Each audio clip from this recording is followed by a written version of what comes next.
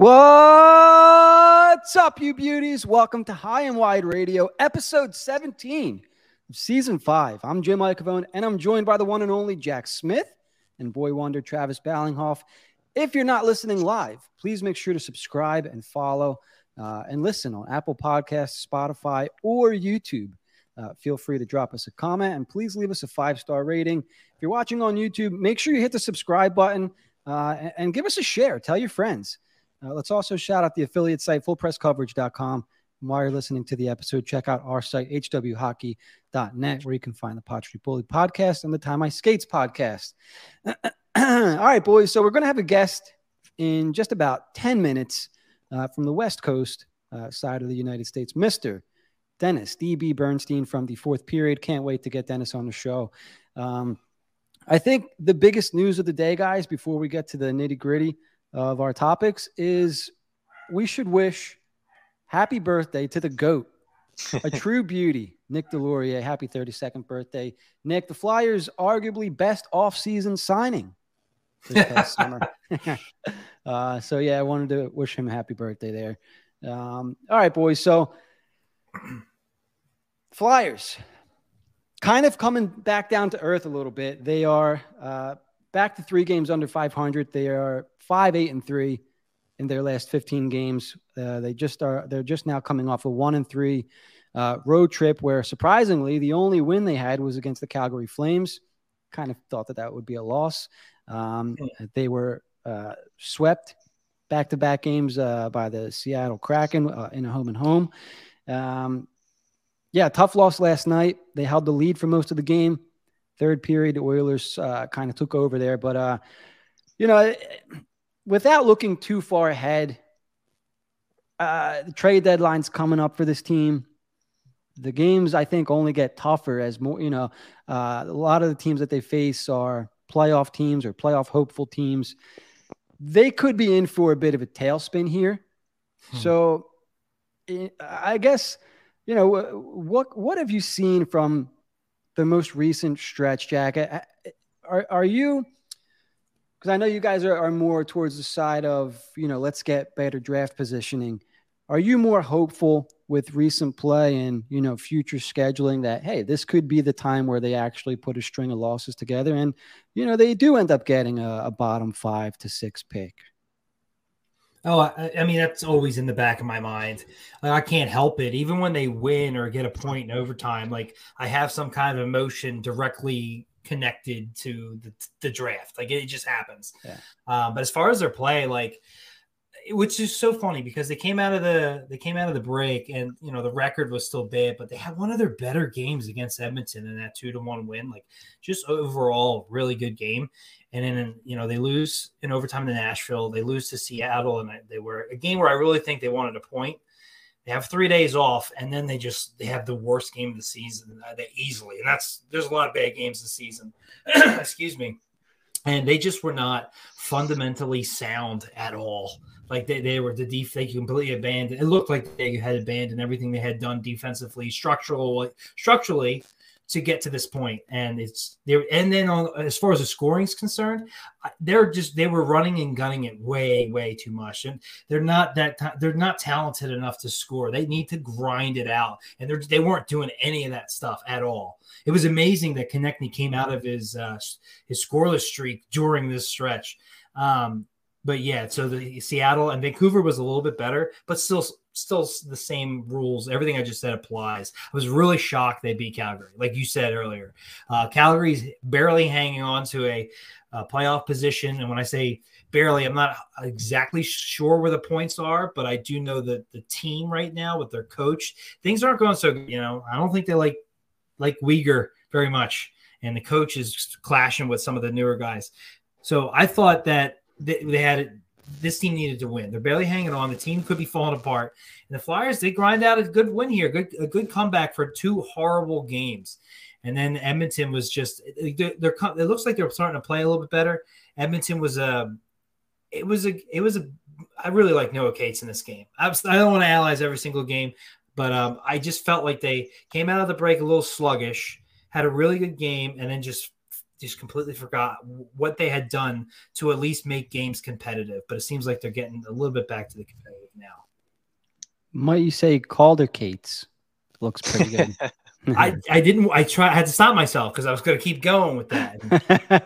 And yeah, what a pleasant surprise. I mean, he's just, for a guy that mostly played wing, being asked to play center and then finding himself on the top line a lot. Like, man, what more could you ask for? Like, it's just fantastic. No, seriously. And I said it in our, I think I said it yesterday. I wasn't a Noah Cates believer. I was kind of like, oh man, like this kid's going to come in. He's taking up a roster spot. Like they're going to need a center. Like this, he's just coming in because the team's weak. But he's been a pretty steady presence in the lineup. I think he's one of the only guys. I know plus minus doesn't matter, but it does matter. I think when you're a positive plus minus on a not very good team, right? And he's not like he's outscoring opposing lines every night. He's playing against McDavid's and Draisaitl's, meaning the best players on the other team, and he's performing in a positive way. Trav, you want to talk about Calder Cates a little bit? Yeah, a little bit different thoughts as you, but kind of came back full circle. I really liked his play at the end of last year, and I was really hopeful for what I was going to see this upcoming season. And at the beginning of the year, they were playing him on a line with Scott Lawton, and I was like really disappointed. I was like, man, I thought Cates was going to be good this year. There's no offense in his game. There were like 3 games in a row. The Montreal game really sticks out where there were 3 goals that were kind of let in by him. And then I'm like, man, this guy has been so disappointing this year. And ever since like early December, maybe not early December, somewhere in December, this guy just picked it up, at least in my mind. I mean, the guy's shutting down opposing players every single night.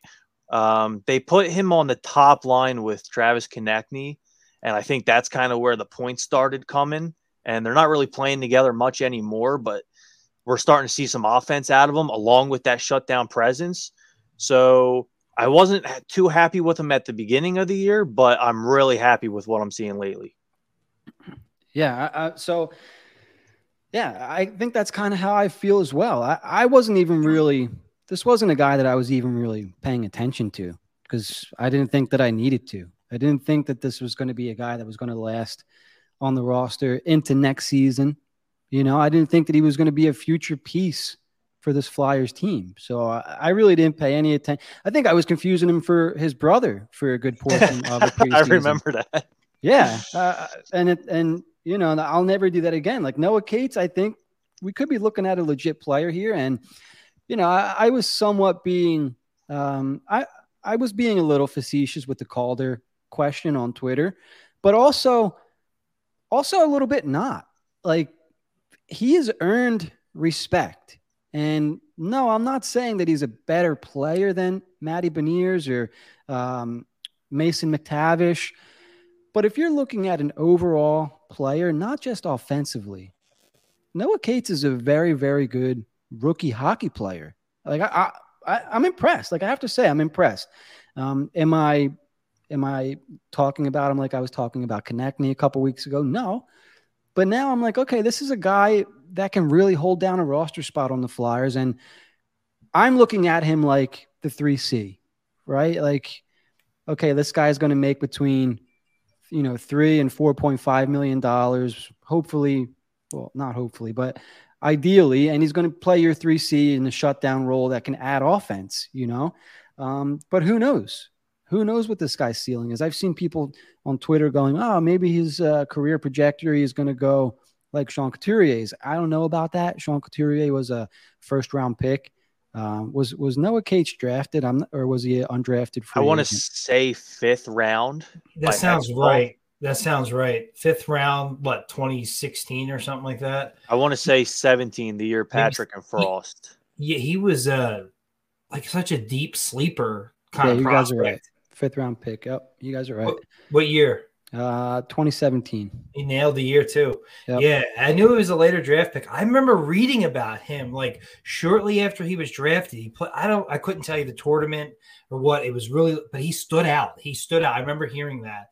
But he was such a deep pick. I never thought it. You would just hear him come back up in conversation, and it's funny because Cates and Ersan are both similar. I've heard about them both the same exact way, and you could argue. Well, no, I don't think you can argue. They're two of the biggest pleasant surprises this year. If you want to take certain, Ersan, he's, hasn't played a ton of games. Come on, dude's undefeated. Like still, like there was two guys, such afterthoughts to the prospect pool that we were like, oh, when they come up, we're going to be good. Here we go. And everybody's come and gone, and like, they're finally coming through. And it's like, wow, they actually can play. I can't believe that. That blows my mind. So yeah, it was just one pleasant surprise. I don't think anybody saw coming. No, absolutely not. And I'm sitting. Obviously, stayed up and watched the game last night, and I'm kind of sitting in bed, waiting to fall asleep. And I'm like, you know what? Like, let's see what a roster could potentially look like next season. I'm trying to be positive here. I'm like, okay, Tippett's in my mind, a top 6 forward. Farabee's a top 6 forward. I know he's having a down year. He's maybe a conversation for another episode, but Farabee's a top 6 forward. Konechny's a top 6 forward. And then I feel like I'm leaving out another winger, but Atkinson? Yeah, if Atkinson can come back, sure. But Cates is somebody that I'm penciling in at center on this roster. Morgan Frost, I'm still like, all right, I still feel weird penciling Morgan Frost into a center spot. But he's a guy, I think. And I would like to continue this conversation on the flip side here, but our guest has just joined. Let me bring him in. Ladies and gentlemen, the one and only Mr. Dennis Bernstein of the Fourth Period. Dennis, DB, thanks for hanging out. How are you? Hey, James. Well, thankfully, I'm the one and only. There can't be more than one with me. So no, there's definitely not. We'll save everybody. But great to be on with you on Flyers High and Wide. So happy to talk trade deadline because we even got trades today. So let's get to it. Yeah, how about that? Arizona traded a defenseman, huh? And it wasn't Jacob Chychrun. Exactly. Jacob Chychrun's probably tapping Bill Armstrong on his shoulder saying, let's go. And then Zaitsev going to Chicago here late in the afternoon for a great move by Chicago, getting defenseman to take on that contract in the second and the fourth as well. So things are starting to percolate a little bit. Not everything's going to go down to March 3rd, but two interesting moves. And look, every time you get to a trade deadline, you're always talking about defense. It's always a commodity teams are looking for. Here's evidence of two today. And so we still have Gavrikov. We've got Chychrun out there. So it's going to be busy up until the 3rd. I'm not sure there's going to be big deals on the 3rd because the trend right now is the high-value players like a Horvat, like an O'Reilly. You want that guy on the team as soon as possible. So once the price is met, there's not a lot of negotiation. These guys have jumped on with their new teams. Yeah, absolutely. And I thought that Ottawa trade was interesting. Obviously they're clearing cap, but do you have any idea for what? Or is it just to maybe sign DeBrincat, or are they going to make a play for a defenseman here? Yeah, they've been looking for a right defenseman for like 2 years. Yeah. And Dorian was in LA a couple of weeks ago, and the Kings have a surplus of right defensemen. So that's the move. What player it is, not sure. But yeah, and they have to, I assume when you trade for DeBrincat, you're going to re-sign him, right? So yeah, they need money for DeBrincat, and they need for some other acquisitions. And look, that team is not far away. I know some people had picked Ottawa to make the playoffs this year, and I looked at their blue line, looked at their goaltending, saying not quite yet. But Stutzle's been great. G is great. He's very happy in Ottawa playing there. So they're a team on the rise, and I think what the issue is with this team as well is that they won't add right now because what's happening? Team's going to get sold. And when you hear $1 billion for the Ottawa Senators, wow, okay. I guess business isn't that bad in the NHL. So I don't suspect like a big move for Ottawa right now. They want to get past the new ownership situation. Once they do, and I assume that happens by the offseason, you look to them to add, and maybe significantly, because they're a team that's on the rise. Absolutely. And so obviously we're Flyers podcast. Yep. We have questions about some of the Flyers players. If you've heard anything on, I mean, it seems like the Flyers have been sellers for the last however many years now at the deadline. Have you heard anything on a player like JVR? Do any teams out west have an eye on JVR? Yeah, I think so. Well, and here's the thing. There might be even an East team, James, because started on left wing for the Islanders on the top line tonight? Matt Martin. And so the Barzal injury is big, right? And they have kids like, Holmstrom and Hutchin Fashing. So as a depth player, because the Islanders are not a speed team, right? So could JVR fit their style of play and give them goals down the stretch? Yeah, I'm not sure what they do at this point because they're kind of teetering here. They actually might be sellers if they don't win tonight against Winnipeg and lose the next couple of games. I think a team like Minnesota, what blocks JVR going from Minnesota is that now they're interested in Brock Besser, where I think if you're going to make a trade, it would be Brock Besser. The other issue is that both with JVR and Kevin Hayes, and then a team like Calgary. And then you had the kid Jacob Pelletier, who sort of made fun of and didn't know what his number was in the lineup a couple of weeks ago. Jacob Pelletier is on the top 6 right now. So JVR could fit in Calgary. And Dallas. The assumption in Dallas is Patrick Kane, right? Because he's a right side player. They need help on the right side. But if that falls through and it's too pricey, JVR could be an option. But like with Kevin Hayes, you're going to have to retain. Like Kevin Hayes at $5 million, would he help Carolina or Colorado? Sure would. And so that's the challenge. That's the challenge for Fletcher right now is you're going to have to make deals. You're going to have to make it. You have to sweeten it by retaining and probably adding to it. But there are, I think those two guys, because they bring offense, the defense, I think the defense is off-season trades. Either Pro or Sanheim, who was healthy, scratched the last game, which is no big deal. But I think that's what you look at. So if you're looking for trades for the Flyers to make right now, I know that you mentioned maybe a Sealer or a Braun. To me, that's like a March 3rd deal for like a 5th-round pick. Yeah. Like it's not right now. On championship teams, those guys, even though they're affordable, they're insurance policies. They're not difference makers. Where, look, if you put Hayes on one of those two teams I just mentioned, he could be a difference maker because the one thing Colorado, and I know they've been hurt all year, and now McCarr's out again, and there's some doubt about them, but they never replaced Nas Kadri. Like JT Comfort's not the guy. Alex Newhook's not the guy. So even if they were fully healthy, they're not as good as last year. The one benefit for Colorado is that the West isn't that strong. So it's going to be interesting to see what the Flyers do right now up to March 3rd.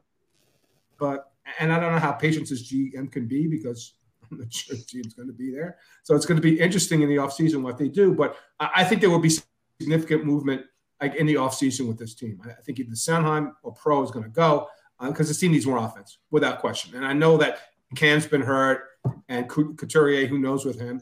But when you look at this team, it sees, okay, offense. Right? And because if you look at the defense, I think they've given up 10 less goals than Detroit, and they've played 3 more games. It's not that horrific. Like, it's not great, but I think that with this team, I look at offense and how you're going to add to this team offensively in the offseason. Absolutely. And I think it's interesting that you mentioned Sanheim as a potential. I mean, not like they're shopping him, but, either Sanheim or Provorov could get moved, and Sanheim's 8-year contract kicks in next year. I mean, we've seen guys like, I'm thinking back, and I think some of us still have PTSD. We're thinking back to, the Richards and Carter trade. And those guys had just signed deals and were moved before each of them kicked in, So I don't think it's unfathomable that they moved Travis Sanheim. I just think Flyers fans right now don't have much faith that the GM can make a move like that. So it's when we hear, maybe they could move Sanheim. It's like, how are they going to do that with Chuck? Like, we'll get excited for a potential move, and it's like, wait, Chuck Fletcher's the GM, and I'm sure he's a great guy. Like, this is not me talking crap on Chuck Fletcher, but the way things have gone here the last couple of years, it's fans are pretty bummed out for good reason. I think it's about results, James. I mean, you got a right to rip the guy. Like, the team hasn't produced, and now you got to. Look, the longest, like the coach has a longer contract than the GM right now, so you wonder what's going on. Yeah. I think Tortor's a fit. I think he'll get guys committed. Like, he'll bench some guys, he'll scratch some guys, he'll give 30-second press conferences. But he's going to determine who really wants to play hard for this team. And once you determine who's going to play hard for this team as part of the core, then you add to this team. So, but you're right about to criticize Chuck Fletcher because the expectations. And I'm from Central Jersey. I know way back in the day, I actually witnessed the Flyers winning a cup. right? I know how high the expectations are, and it's been a very long time, and the fans deserve better. And the letter writing aside, you got to put players on the team. It's great to write letters, and I think that, they look what the Rangers did, and of course the Rangers lucked into cap well enough for a year with respect to the lottery. But you got to start putting legitimate players on this team that make this team better. And how do you do that? You can do it through free agency. You can do it through trades. I think the strength they have is certainly more on the blue line than up front. So, yeah, and you're right. Like, maybe you don't trade a guy in the 8th year. But, look, we've put it out the 4th grade. Like, Calgary's thinking about trading Mackenzie Weegar. And he was a big part of that trade between Florida and Calgary. So 8-year deals, yeah, depends. It depends what the return is. I wouldn't preclude it. But, of course, look, they've talked about Sanheim here in Los Angeles. Pro would be an absolute fit if they don't go get Chicken, which I think Chicken's going to get traded in 2035 at this point. So, but I think those are off-season deals. They're not in-season deals for like the significant deals the Flyers got to make. You could sell off a JVR, maybe a Sealer or a Braun. The big deals, the big moves are going to be off-season. The question is, who's going to be there to make those deals? It's interesting you bring up Provorov, because I think when we had you on last year, I think Provorov was a name that came up with potential tie to Los Angeles. It was either Provorov or Konechny, but we had heard, I don't know if it was last year or the year before now. I mean, Travis can tell me, but we had heard that he had a desire to go to a team out west. It wasn't specifically Los Angeles, but not too far away from Los Angeles, right, Trav? I heard specifically Los Angeles and Vegas. Okay. So, I mean, I think... And St. Louis. There is a fit there for Provorov. In your opinion, though, Dennis, would that be more of... Mm-hmm. Would Provorov be more of an off-season move, or do you think that can go down potentially at the trade deadline? I think that, if you're going to take players off the Kings roster for a Provorov move, let's say, and it's going to be some forwards. Let's see, it would be Alex Iafallo. Spoke to Rob Blake last week. They had the state of the franchise. He said, we like our forwards. We're not moving Buddy off the team. So if you just want futures for Pro right now, that deal could be made, right? Cap issues aside, and that's the challenge. Pro's at 6. Every team is up against the cap, and any contending team. How are they going to make that fit? Like by not taking a Matt Roy or a Iafallo off the team. That's an off-season deal. So again, he has term. So James, I don't see it like in the moment in the next week or so. I don't see Pro going to LA. That would be a shocker for me. It would be more the Chikrin move because that's been talked about forever. He requested the trade at the beginning of the season. The Toronto accommodated it, but Bill Armstrong is holding the line big time. That's why this trade hasn't been made. That's why he hasn't moved. So I think that, and the thing with Rob is Blake here in LA, he is, if he's not the most patient GM in the league, he's the second most patient. So, and the team is in a battle for first place in the division with subpar goaltending behind Copley, with a defense that isn't the greatest, that doesn't have a lot of size.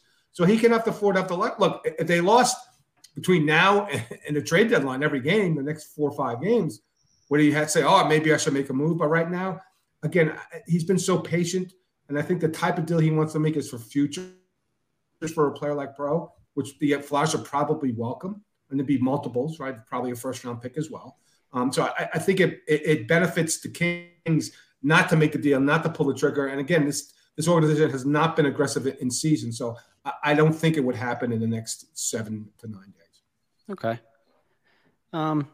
Yeah, that's good to know. I guess I was going to ask a follow-up for that. Like, how do you perceive a player like Ivan Provorov? Because I know in Philadelphia, he's a player that we were all very excited for. Still a very, very solid hockey player, but I'm not sure that he ever grew into the expectations that we had for him since he was drafted. How is he viewed, out west? Well, the great thing, if you're talking about Los Angeles specific, like on some teams, he'd be a 1, right? A first pair. But in LA, he doesn't have to be a first pair because Mikey Anderson has really blossomed here. Oh, yeah. He just got an 8-year extension at $4 million, which is great value because the kid doesn't prove a lot of offense. But him and Drew are partners, right? So you could put Pro to 3. You tell me Ivan Pro isn't a damn good 3 in this league? Yeah, he is. And I think that's it. The expectation was Pro, hey, he's great. He's going to do all this stuff. He's a top 10 defenseman. Well, he's not.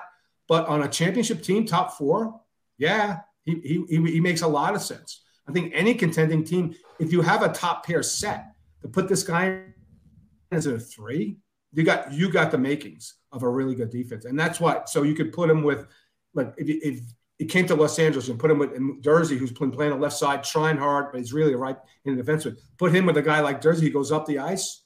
That would be really, really good pairing. Or a kid like Brandt Clark comes in, you put him with a veteran like Pro. There's a lot of reasons why they've been chasing Chychrun, but also Provorov, I think, is certainly, a fit here without question. But it depends where he slots on your depth chart, right? If you think he's a 1, is he really a 1?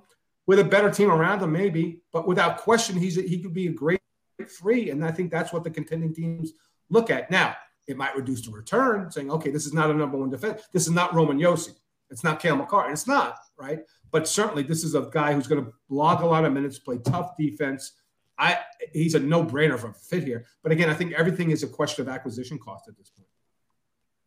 I was curious about, you mentioned him earlier, the whole Jakob Chychrun situation. Is this, like, I thought he was going to be traded a week or 2 ago. Is this, what's going on there? Well, look, here's the thing. There's no law in the CBA about healthy scratching a player for whatever reason. Now, he was practicing on his own. Now he's practicing with the team. Bill Armstrong has been a very tough negotiator. And the way I heard it, there might have been a deal struck, and then Bill went back to the table and said, I want one more asset. And they're like, okay, we're not going to have it. Look, they have the luxury of time in Arizona. It's a bad team playing in a 5,000-seat arena. They're not contending anytime soon. So if he wants to hold out for his max value, fine. But here's the challenge, Jack, though, is that if you wait to lead off season, now you only got 2 postseason runs with this guy. So you might want to hold out for that last asset, but it's going to come back to you if you don't pull the trigger now, because now the team's going to say, okay, we only got him for 2 runs, and he's going to be in his walk year next year. So there's a fine line that they're trying to walk in Arizona. I get it. Like, with a guy with term, you want to toe the line and be hard about it, fine. But people say, oh, the PA should get involved. No, you can help the scratch a player. Like, it's not fair to the player, although the player, again, early in the season wanted to be moved. So this is the consequence of wanting to be moved and having term on your contract. Your GM has to wait until he gets the asking price. Does it happen to be fair to the player, to end the drama? That's fine. The issue is, you can have drama around the Coyotes because it's not like they're going for a division title for the playoffs. So it's not a distraction. It's a distraction from a game-to-game situation. It's not distracting them from a playoff run. So that's the situation with Chychrun. Is it imminent? I don't think so, because now he's practicing with the team, which says he's trending towards playing again, which is fine. I have no problem with it. It's really interesting. I haven't seen the situation. Look, I'm like you. I was pulling up the Staples Center, 10 days ago on Saturday night for the Dustin Brown tribute. And that Arizona Coyotes PR tweet came out about trade-related reasons. And like you, I thought, okay, something's going to happen by Monday, right? And the Kings are going to trade for him. They're not going to trade for him on Dustin Brown night. The next night was Super Bowl. So what's going to happen then? But I would have thought that within 72 hours, the guy will be gone. And it just hasn't happened. So it's – I don't want to bang on the Coyotes too much, but it's typical Coyotes at this point with respect to pulling a guy on a lot of trade-related reasons, and you don't want him trading. Do you think the Kings are the front runners? They've been the front runners, and if the Bruins go get Gavrikov, they're out of the mix. So I don't really see the other team, maybe Edmonton, but they're so jammed up against the cap. They certainly have had the most interest, and I would have thought it would happen over the summer. See, the Coyotes really like Gabe Vilardi, and so if they had made that trade in the offseason, that could have worked. But now Gabe, I think, is the second or third highest goal scorer on the team. He's really emerged this year as a dangerous goal scorer. So now he's off the table. Quentin Byfield, they're not trading, even though Quentin really needs to step up. Brandt Clark, they've said publicly, we are not trading him. So it's a question of what pieces can you, like, and Alex Turcotte was a 5th overall pick, but he's hurt again. Mm-hmm. Like, is it a Jordan Spence who can play in the street right now as a right defenseman? So first-round pick. Who else can you put in the mix? So the Kings have the assets to do it.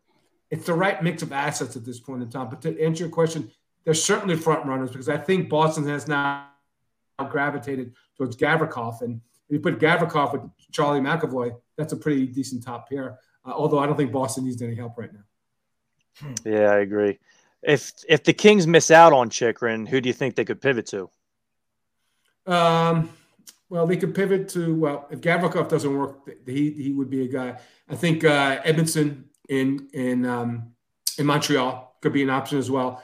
And the one guy who I think is going to get traded at this point by the third is going to be Jake McCabe.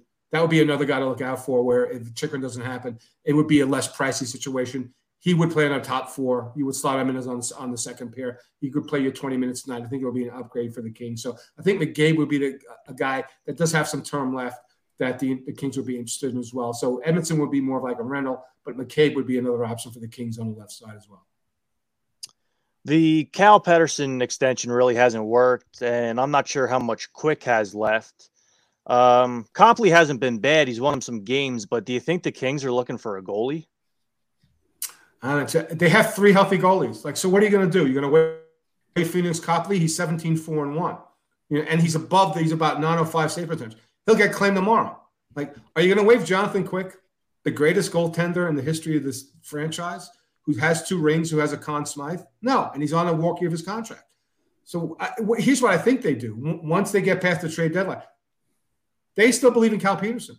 Now, could they trade Cal for a guy like Demko, who's out of favor in Vancouver? They could, but Demko's hurt. That's not going to help him now. So, Jack, to answer your question, I don't see him trading for Cam Talbot. Just came back, but where you fitting this guy and who are you moving on from? It doesn't make any sense. They believe in Cal Peterson. I think what happens is once the rosters expand, they'll bring Cal back up. His numbers have been solid, and he's been working on his game in the AHL. But as you guys know, goaltending in the AHL is nothing like goaltending in the NHL.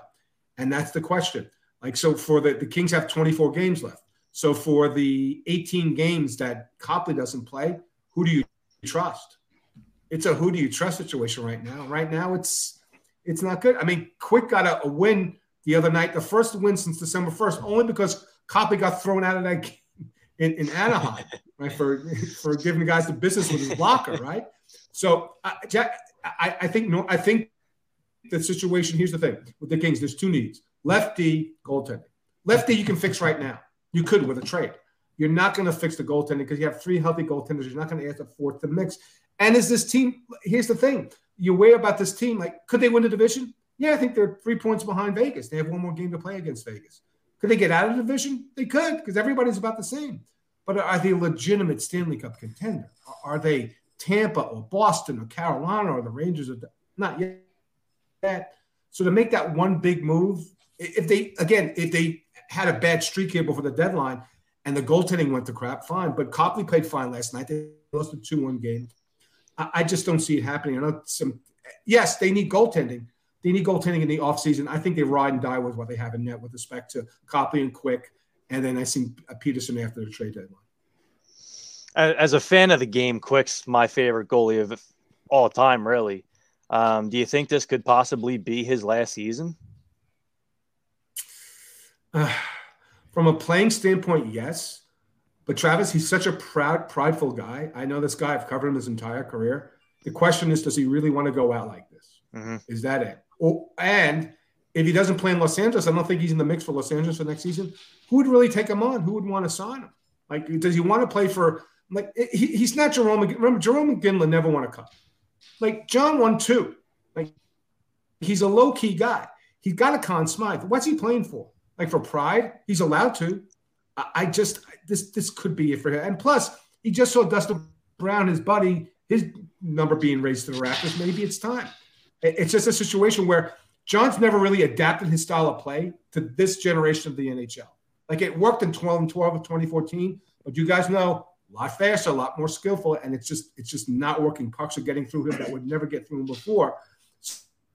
So it could be the end for him because what's there more to do? Well, maybe the American record for wins, but a team's got to be interested in and you're scouting this guy. Are you really going to recommend him as a number 2? Because right now he's a number 2 for any team, possibly. But I think he's going to do like Brown said. Look, I just want to play for one team in my entire career. I loved it here in LA. I just think this is it. This could be it for him. All right. Yeah, he's been around for a long time, Jonathan Quick. Won how many cups out in Los Angeles? 2? 2 and a Conn Smythe. So he's been he's had a hell of a career. He's been a great player. Yeah, he might be the next guy. I know everybody's going crazy with statues in LA for hockey players, but he's probably going to have a statue as well and get his jersey raised to the rafters. He's been he's been a great king for this organization. And that's people say, well, you can make a trade. You'd have to waive him. And you're just not, with 24 games left in possibly his career, Rob Blake is not going to make that move. The fan base would go nuts, and you just can't do it.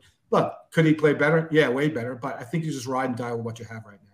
What are your thoughts on the Dustin Brown statue? It seems like a lot of hockey fans aren't too happy about that. Yeah, all those fans are outside of LA.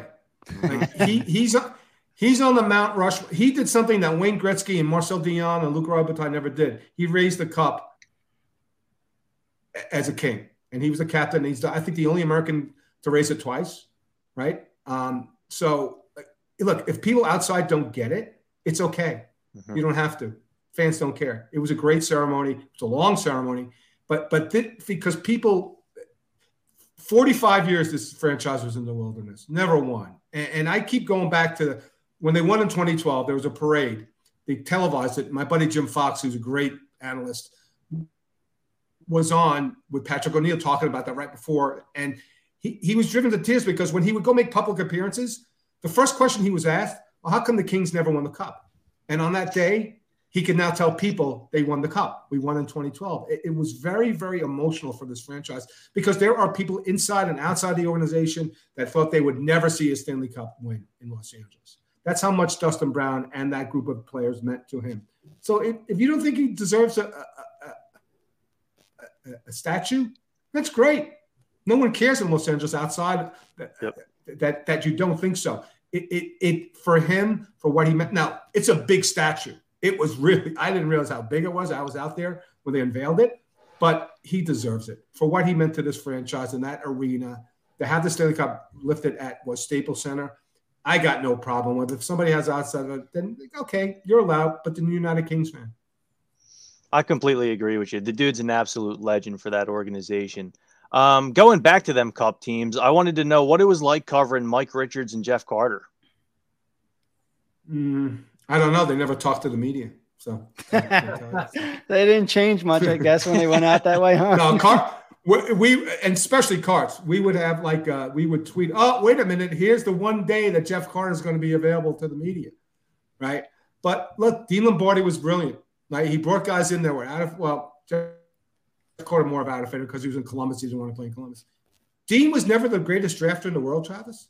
He made great trades. Mm-hmm. He traded Wisnowski for Green and Stahl. And without those two guys, they don't win a championship. Gabrick was always hurt in Columbus. Came to LA and lit up that 2014 team with goals. I mean, his trades were amazing. So Carter and Richards were when you talk to them, they were fine. You just never talked to them, and the organization shielded them from the media. So, but they're part of a reason to get these guys won cups. They were brilliant moves. I didn't like the Jeff Carter trade. I still get people still retweet from me from 12 years ago of one of that trade was. Because the guy was a dog in Columbus. I watched him play. I'm like, wow, this guy really doesn't care. But he came in and he scored goals, and it just worked. That group of players were fantastic. Remember, they went 16-4 in 2012, and they really walked through teams. But it was – and they're decent guys. Like you see him, pass through the hallway, Carter with his family and stuff like that. They were decent guys. They just didn't like speaking to the media. So it's hard to get a measure on these guys. But when they went out there, they gave them all – I mean, look, I know Dean has misgivings about what happened at the end with Mike Richards, but that was the guy that signaled, like, we are serious. We want to try to win cups here, and we need a player like Mike Richards to come in and help lead us towards a championship. And that's what Darryl Sutter always said. He had 6 or 7 captains. He didn't just have one captain in Dustin Brown, which might have slighted Dustin, but Darryl slighted Dustin all the time. But that was I think that was the benchmark with respect to this franchise being serious about winning cups when they brought in Richards and then subsequently Jeff Carter. That's so amazing because for you guys, it signaled the benchmark that, hey, we're serious about winning cups. And I think for the Flyers, things have never really been close to those times with those players on the roster. Things have kind of taken a turn for in the opposite direction. I don't want to say for the worse, because they had some good years with Briere and Giroux and Simmons and Voracek and Shen. But, I think, and I'm speaking solely for myself, Mike Richards, ultimate flyer, right? And you trade a guy like that. What does that kind of say? And Wayne Simmons was great here, fan favorite for a long, long time. Braden Shen, loved the way he played. But it felt like you kind of ripped the soul out of the Flyers and traded them away. What was the vibe like in LA when they acquired a guy like Mike Richards? That guy was a winner. He would do anything he could to win you a championship, and he did it at the lower levels. Didn't do it in Philadelphia, but that's the type of leader that you needed, because it was still a relatively young team, number one, and they didn't have a lot of playoff success. This was a guy that was going to do anything. And look, at the end, he was playing third and fourth line. Didn't matter. Like, you needed to go those guys in the room. And that's why Dean didn't go after, way back in the day, a guy like Kovalchuk, because there were some questions about his character, but there was no questions about Mike Richards' character in the room. Like, he was going to do whatever it took to win. So that was that. And then, like I said, I'm like, okay, this team is getting close. They're getting serious. And that's the type of move that you make. And look, it's a trade that they had to make, because, they gave up something for the guy. But it wasn't like he was out of favor in Philadelphia. It's just like sometimes the belief system's gone with the Spectrum organization, and it departed with those two guys. And they came here and they wound up winning championships. It wasn't them alone, right? They weren't, like, they still had Dustin Brown and Kopitar and Drew Doughty and Quick. But to add those guys to the mix of a talented core, that's what you needed. You needed another sniper like Carter was, and you needed a heart and soul guy like Mike Richards. Absolutely. All right. So let's kind of switch gears here. We're going to just keep you for a couple more minutes here. Why don't we wrap up with some Flyers Talk TV? And, sure. From the inside, fans are kind of clamoring or clashing. We want direction. And to some of us, hiring John Tortorella signaled some sort of a direction. Maybe some of us are talking ourselves into that, or because some fans don't generally believe that the hiring of Tortorella provides direction. So, there's still some going back and forth amongst fans and whatnot. From sort of the outside, I mean, you're always on the inside because you're a cool guy, but from sort of the outside looking in, do the Flyers have a direction in your opinion? What does it look like to you? Okay, so the season before Torts was here, did that team have anything? No. Nothing. I watched I'm here at 4:00 watching East Coast games. They were brutal, man. So you don't think you had direction, but you got short memories. Because I watched that team that will go down 2-0 5 minutes into the game. I'm like, all right, that game's over. Like, if this team goes down 2-0 in the first 5 minutes, the game isn't over. Like, the commitment's there. You got to play hard for this guy. You get benched, and it doesn't matter. Like he said, he's not sending signals just to Kevin Hayes when he sat him out early in the season. He's the rest of the team. You got to play hard. You got to commit to playing defense. There's certainly more structure to their game. Are they some shut-down defensive team? No. You watched the Edmonton game last night. Okay, you're not going to shut those guys down. But I think there is direction change. It's a question of, like, when they get more high-profile players, will they toe the line with what Tortorella wants? And that's the question. Like, the really talented players. I'll give you an example. Would Torts work in New York right now with Zibanejad and with Panarin and the real skill guys? I don't think so. So for a less talented team, you could put that core in and maybe trickle up once you establish more structure on this team and you get better players. So I like the guy. I covered him way back in the day in Tampa for half a season right before they won the Cup. This team was so bad. It had no direction and no structure on the ice last season. Of course it's an improvement. You can't tell me that they're not in games. I saw him play here in L.A. on New Year's Eve. Oh, guaranteed win. They went up winning the game. And they've played tough. Look, they've had a bad stretch here. But they're not getting out-competed. And last year they got out-competed. So, yes. Now, is he the guy to take them to a championship? I don't know that. And that's the question. I think that's what fans should be asking. Is he the guy to reestablish structure and get buy-in to players and get the team play hard? And you know what? I've been at Wells Fargo. I was at the Spectrum back in the day. The Philly fans deserve effort. right? And at least you're getting it this year. Not getting the results you want, but you're getting effort like you didn't get under Yo and before that. So I don't know. So it's right to question the direction. I get it. But maybe this is just guy who's a way station and say, okay, we need certain structure in this organization. We're going to get it, but maybe the next guy can take us to a championship level. So for right now in the moment, I think he's the right guy. Do I think he'll last 4 years? No, I wouldn't make that bet right now. That's interesting that you said that, because I posed a question earlier this season. If the Flyers don't win a Stanley Cup under John Tortorella, but they win one with the next coach, was John Tortorella a success in Philadelphia? And for all the reasons that you just said, because they were so far the other way, in the negative way, that they needed to bring in a guy like Torts to get things just back on the rails, you know? Yeah. And so if he's able just to do that and have this team back where they should be, competing in the playoffs year in and year out by, I don't know, year 3 and 4 of Torts, if the next guy wins them a cup, you know, in his first or second year, you know, does that mean Tortorella was successful here? In my opinion, yes. And I thought it was a good conversation question to ask. Yeah, they were a brutal watch last year. And I think the Philly fans don't show up because, like, this team doesn't care. There's no commitment there. And I'll give you the parallel. Look what happened in Los Angeles. Terry Murray was here, and he put in structure about, you know, defending home plate and stuff like that. He wasn't good enough to put this team over. Daryl Sutter was. So if you're a Flyers fan, you hope that, okay, Torts put in some structure, and maybe it's the next guy because, you know, again, it's a different generation of players.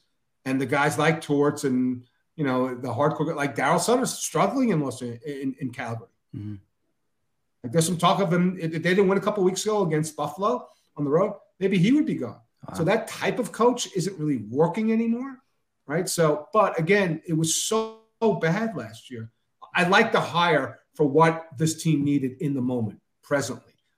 I don't know if he's the guy to put you over, but again, you got to start somewhere, and it's an improvement over way improved. I watch, at least when I tune into the Flyers games, you know, on NBC Sports Philly, I know I'm going to see a competitive game most nights. Like the other nights, I was done 10 minutes in. I'm like, wow, this team really doesn't commit to doing anything or playing any defense. So that's how I look at it at this point. Absolutely. And we could ask you all kinds of questions for why a team would play like that, and why would a group of guys need a coach like John Tortorella? How does that happen? How does that get to that point where you need the only way to fix what you have going on is to bring in a guy like John Tortorella? How does that happen? You know, do you have any idea how that could happen? I mean, you're talking about a locker room with, you know, had guys like Jake Voracek, guys like Claude Giroux, guys like Wayne Simmons in the past. Is it because of the players? Like, or is it because of the you know, the business side of things? Like, how does that happen? I think it was the coach, the previous coach, Mike Yeo. Really, he's had some success in short, but he can't come in and throw a Stanley Cup ring on the table, right? And he doesn't have guys vouch for him, right? So it's as simple as that. He's a better coach, James. I don't think there's any question. He's a better coach than Mike Yeo. And so there's more respect for this player. And they know it. And guys talk. They know the reputation of John Tortorella. Like, okay, if it was a country club time is over. And you saw it. Guys getting healthy scratched. Guys getting called out in the media. Like 30-second press conference because he wasn't happy with it. You knew what was coming, right? So guys say, okay, party time's over. We had a good time for a couple of seasons. The team released up, but now we have to concentrate on really trying hard again and putting more effort in. I think that's what you're looking at. I think he's just a better coach, and he's more demanding, and it's time. I think players know. Like, when you watch that team play last year, you know, like, they were done. It's what this, again, in the moments, what this team needed. Again, to win a championship, we're having a different conversation. Totally agree. And we're coming towards the end of your time here. Jack, Trav, you have any last questions for Mr. Bernstein before we let DB go? I don't, but thank you for joining us.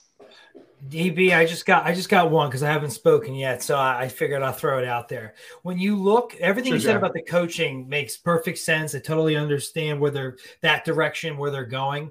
When you look at their cap situation, I mean, just some of these contracts that they're signed to for so long, and you don't even know if these players are going to play. How badly does that impact them doing that transformation into a championship caliber team, or at least a contender that they can add to when they're completely anchored down by their cap situation. Yeah.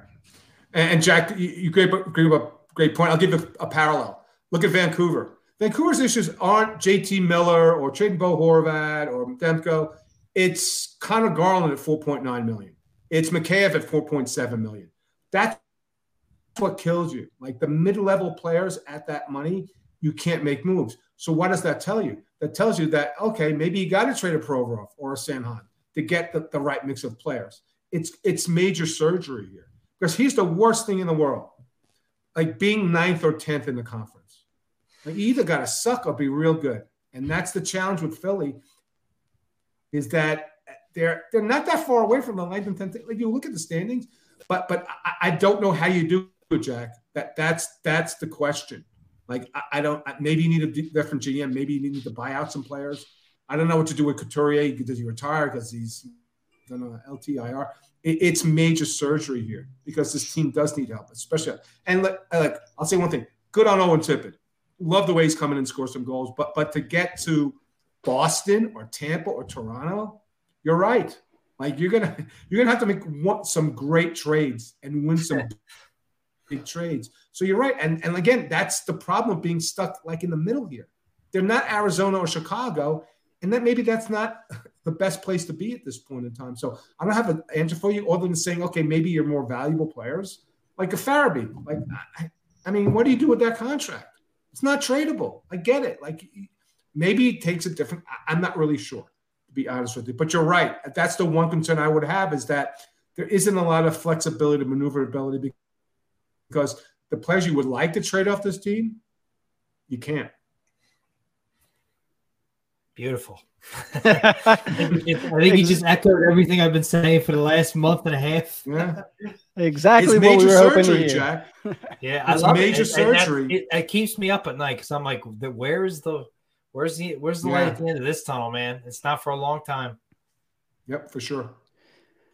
Well, DB, it was a pleasure having you on again. Thank you for joining us. Where can our listeners find your work, and where can they, watch you or listen to you? Where can't they find me? Yeah, for real. You're all over the place. TheFourthPeriod.com. My Twitter account is Dennis TFP. I'm on SiriusXM, The Hot Stove, on Saturdays from 11 to 1 Eastern. I pop on the Power Play once in a while. We're doing some great video work now with the Hammer Betting Network. We actually do picks once in a while and stuff like that. So I think if you go to my Twitter account, Dennis TFP, I think from there you'll be able to sniff out where all the content is. And especially coming up with the March 3rd trade deadline, we'll be very, very active online with respect to news and takes about what might happen over the next couple of days. All right, well, Dennis, thank you very much. We love you, and we're looking forward to the trade deadlines and probably, watching the LA Kings in the playoffs since we won't be watching the Flyers, at least for this season. So good luck out there and continue the great work, and, good luck going forward. Thanks, boys. Appreciate being on. Take care. Have a good night, Dennis. Awesome. Thank you. Man, he's the man. I could talk to him all night. I was thinking the same thing. I was like, I was just listening to him talk. Like, even when he jumps around, I still know where he's going with it, and I can still follow. It's great. I learned a whole lot about the Kings in a real short amount of time. I mean, you want answers? He's got them. I love talking to Dennis. Had him on last season as well. Very, very knowledgeable, very plugged in. In my opinion, perfect guy to get on around this time of year. A lot to kind of touch on there. So we didn't really sound like teams were lining up to trade for the Flyers players here, right? Like, obviously we talked JVR. He's going to go somewhere, but it wasn't – a lot of the Flyers players were, if teams strike out here, they'll probably pivot to the Flyers and see what's kind of left in the scrap heap there, right? That's kind of what I thought the whole time. Like, I see people, they're pissed off. Chuck Fletcher's not making moves yet. But, like, when you look at our rentals and on, like, if you were to make a tier list of everyone who's available, like, best case scenario is all the big names get traded early and that teams have to get in a bidding war for our kind of meh players. I mean, every team we talked about, every player we talked about, it was like, well, if they strike out on this guy, then, JVR makes sense. I could see it working here. We need as many teams as possible to stay in contention. Mm-hmm. Like, I mean, Calgary was a team linked to JVR. They got to stay in contention. It's a shame, and it makes me think that because I know a JVR will at least be moved. It makes me a little nervous about the return. But to your point, Travis, yeah, this is definitely going to be. It could go right down to the day of the deadline. Like, you got to make sure that teams have really exhausted their other options, and then that's how you're probably going to get the best move when one team gets desperate. The only problem is if teams fall out of contention or if there's enough players to go around. Right now, I don't really think there is. I think there's enough teams in contention to keep things interesting, but you're going to have to keep it going for a little bit longer.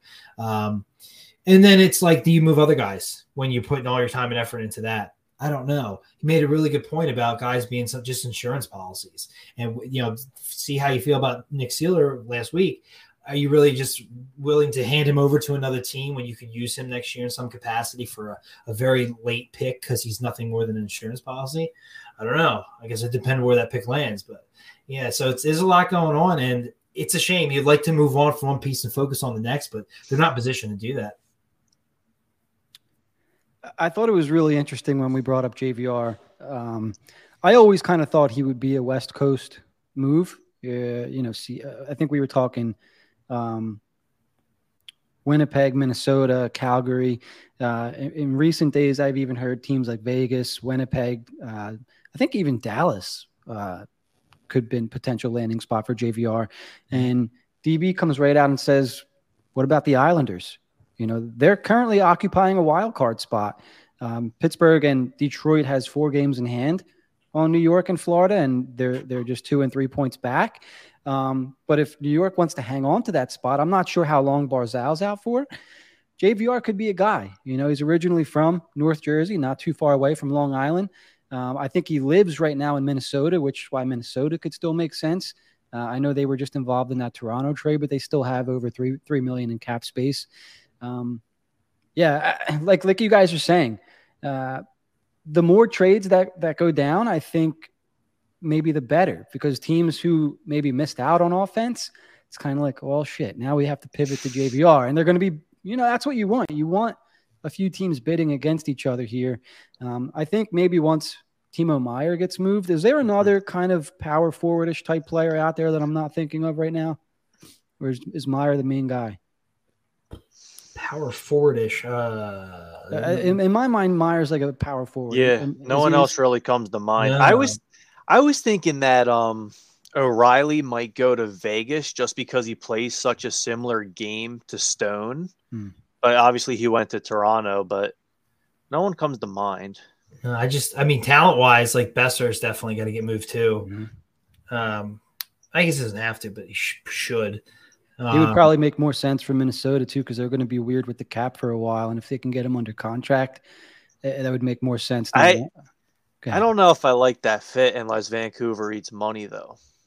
Yeah, it's weird because I think, I don't know. I have to look more into Minnesota's cap to see what's Besser making. Over $5 million, of course, right? I want to say 6. He's making 6. So five or 6. 2 years left, maybe. Yeah, and there's nothing really significant aside from Dumba coming off the books for Minnesota next season. He's making $6 million, so maybe they're thinking, he slides in and takes up Dumba's salary or something there. But if they trade for JVR, salary opens up for them next year. It's just a matter of, can we get Besser for a first round pick over JVR? So I would hope that doesn't happen, and it's like, all right, now we pivot to JVR and let's see what we can get him for, kind of thing, right? That's the play. Yep. Oh, actually, I don't even know if they have the $6 million because they signed Matt Boldy for $7 million a season. Look, are you on their cap friendly? Yeah, they're probably going to have to move cap. Didn't you mention Greenway a week or so ago? Yeah, maybe they're trying to move him. Yeah, Travis, you're going to ask a question? Scroll down to the bottom of the page. Let me know what Parisi and Suter are looking like next season. Oh my God, they're still on there. Because that's what's really the problem. That's what's killing them. And it's hard to blame Guerin for that because it was so obvious they needed a culture change. Like, it's a Chuck Fletcher ran team. You know, they're so mid. Like they needed to change what was going on there. So I don't blame him for that. But like he knew he was going to be in cap trouble for a couple of years. They're going to cost the Wild $12 million this season against the cap, $14 million next season against the cap, and $14 million in 2024-2025 against the cap. Holy and then it cow. goes 1.6, 1.6, 1.6 until 27-28. Yeah. I'm telling you, Guerin's got a set of nuts on him, but man, like, see, this is what I'm saying with a guy like that, right? Because it's not that he doesn't want to look like he doesn't have the guts to make a move, but he'll make a move because he's just like, we have to do this. I'm just going to do it, right? And so that's why I'm like, okay, well, if you can somehow get him to believe that he needs a JVR, that they need offense, and JVR can provide power play scoring and whatnot, and he becomes desperate enough, this is a guy that's going to say, well, I'm not going to chicken out and miss out on JVR because I'm married to a first. Do you know what I mean? As silly as that sounds, if he wants something, this is a guy that's going to get it. He's not going to be the guy that has egg on his face, you know, and there's very low risk with JVR. Maybe he doesn't send a first. You know, I think they picked up a fourth in the Toronto, in the O'Reilly trade. Maybe they send like a second and a fourth, or a 2 and a 3 or something like that for JVR. I think what's interesting there is a lot of people think they have a top 3 prospect pool in the league. So like a way they could maybe not get out of it, you're not getting out of that cap trouble, but a way you can survive it is a lot of these prospects on their entry-level contracts make big impacts. Yeah. It's all the more reason for them to add a 1-year guy. Mm-hmm. Yeah, like you're saying, it makes sense. Like Jim's saying, he's a gunslinger. He's got to, you know, hey, if the right day, if he decides he's got to make a move, Chuck better answer the phone. Yeah, seriously. And, you know, I think Trav, you were just talking about, you know, Chuck Fletcher ran team, and I sunk in my seat a little bit because I'm like, this guy is the GM of the Flyers now. Like, what? Like, Bill Guerin is he released 2 players that now count $14 million against their cap. $14 million. It's not like they're not cutting Andy McDonald and he's going to cost $4 million against the cap for the next 2 or 3 seasons. $14 million against the cap for the next 3 years, and he thought that it was beneficial to do. That was Chuck Fletcher that did that. Mm-hmm. You remember he outbid Paul Holmgren for that. Yeah, my God. Homer offered him like 11 or 12 years, and Chuck offered him 14. Yeah. Yep. Insane. Those contracts, those are the best. So we have a couple comments here I want to get to, and that's cool. Kenny Grant is watching. KG. Thanks, Kenny, for hanging out. The only hope is a restructuring of the front office. And yeah, I would like to know, like, Kenny, like, if you're still on, like, be a little bit more specific. Like, what would you like to see changed? Like, obviously Fletcher, I would assume, is involved in that. Is there anybody else? Who would you like to see replace Fletcher? And if there's more people that you're talking about, what do you think would like to be done? I would like to hear listener solutions. You know, give us something to talk about. Join in the conversation. It'd be fun. So our buddy Dan's also watching, and he was watching, I think, at the end of the Bernstein interview there when Jack, you brought up the contract situations. Dan Knightley's, I'm so depressed. And we all are, Dan. I always find a way to sneak it in. We can be as positive all night, and I'll just lay it in there, and then that's what everybody remembers.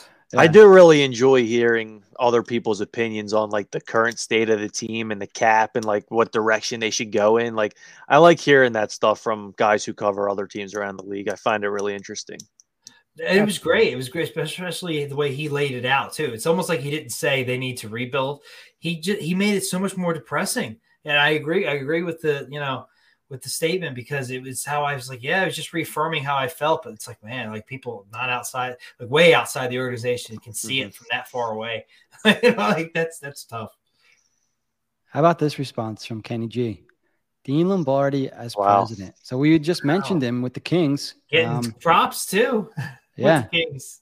Trev, I can't recall, but I think it was a conversation you and I had around the end of last season, and I think Dean Lombardi was involved. I believe it was with you, where he was trying to make a play for potentially taking the GM spot for the Philadelphia Flyers. Were we talking about that? I don't remember that. Oh, man. Who was I?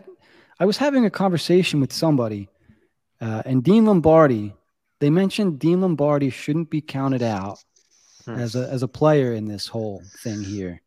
I mean, maybe. I don't really remember it. I do remember end of last season, we both thought Chuck was on his way out. We remember what happened at the GM meetings. Maybe I'm just drawing a blank. I don't really remember Lombardi being involved. I remember around that time, I talked to someone who said the advisors are very involved, and they get asked their opinions on just about everything. That blows my mind. But yeah, it makes sense. The dude won 2 cups. I wouldn't hate that. If that actually happened, I would not be mad. I mean, I can understand him getting a shot. Like, it's not definitely not crazy. They're not ready with like a Briere or something, right? Unless it was, I'm sure there'd be like language in the contract where maybe he could take over something. But like, yeah, I mean, it would make a lot of sense. So what I find interesting is when we had DB on, he mentioned that a guy like Lombardi, I think he said he wasn't a great drafter, but he built 3 teams through drafts. Through trades and free agency. Well, if the Flyers are going to continue with the direction or path they've chosen with Tortorella, and you don't hire a guy like Tortorella to tank, they might need a guy like Lombardi. If this is how they're going to build a roster, right? Because they're obviously not tanking for picks. So what other way is there to build a roster? Okay, well, you need to start looking for free agents, and you need to make good trades, trades that you win, right? I think we talked about this in a show in the last couple of weeks. Enough of these trades where it's like, oh, this guy makes sense for your team, this guy makes sense for our team.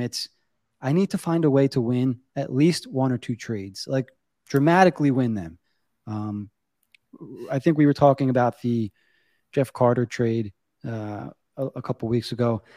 And maybe we don't talk about that trade enough, but the Flyers overwhelmingly won that trade. Jeff Carter, great player, went on to win a cup with Los Angeles, but the Flyers traded him with Columbus. They were able to get a young Jake Voracek, who was able to carve out a very good career here in Philadelphia, and Sean Couturier, future Selke winning player.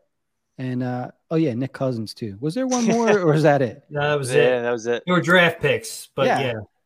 So I mean, they need a trade like that, and they need it. Like, there's no other way that things are going to happen here without winning a deal like that. And I thought it was interesting that Provorov came up, Kevin Hayes came up. I think if the Flyers are going to do a deal that maybe is modeled.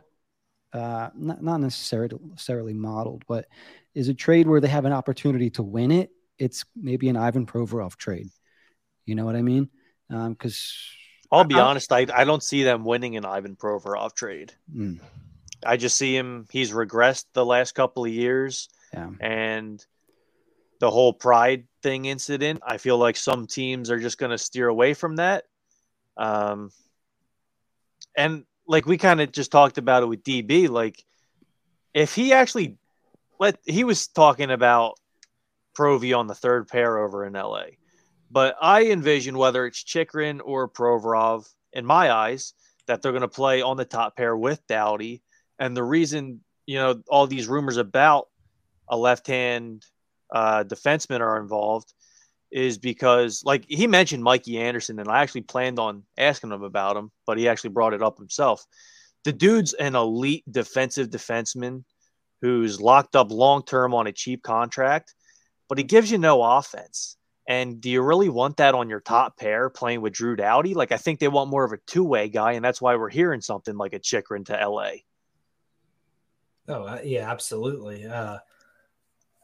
And I wasn't sure if he meant Provorov on the 3rd pairing or as their like number 3. Oh, yeah, my bad. 2nd pair, but 3rd defenseman, yes. Yeah, but like, I feel like when they get guys in like that, they just are constantly making changes too. So Going back to whether you said we can win a Provorov trade, I'm inclined to agree with you. I don't think we can. The only way I can see us doing it, and maybe it's you got to take your shot, kind of like with Owen Tippett. You find like a team that you're willing to make a deal with, and they throw you a younger guy who maybe he's fallen out of flavor with that you think can thrive with your team, which is essentially what happened with Owen Tippett.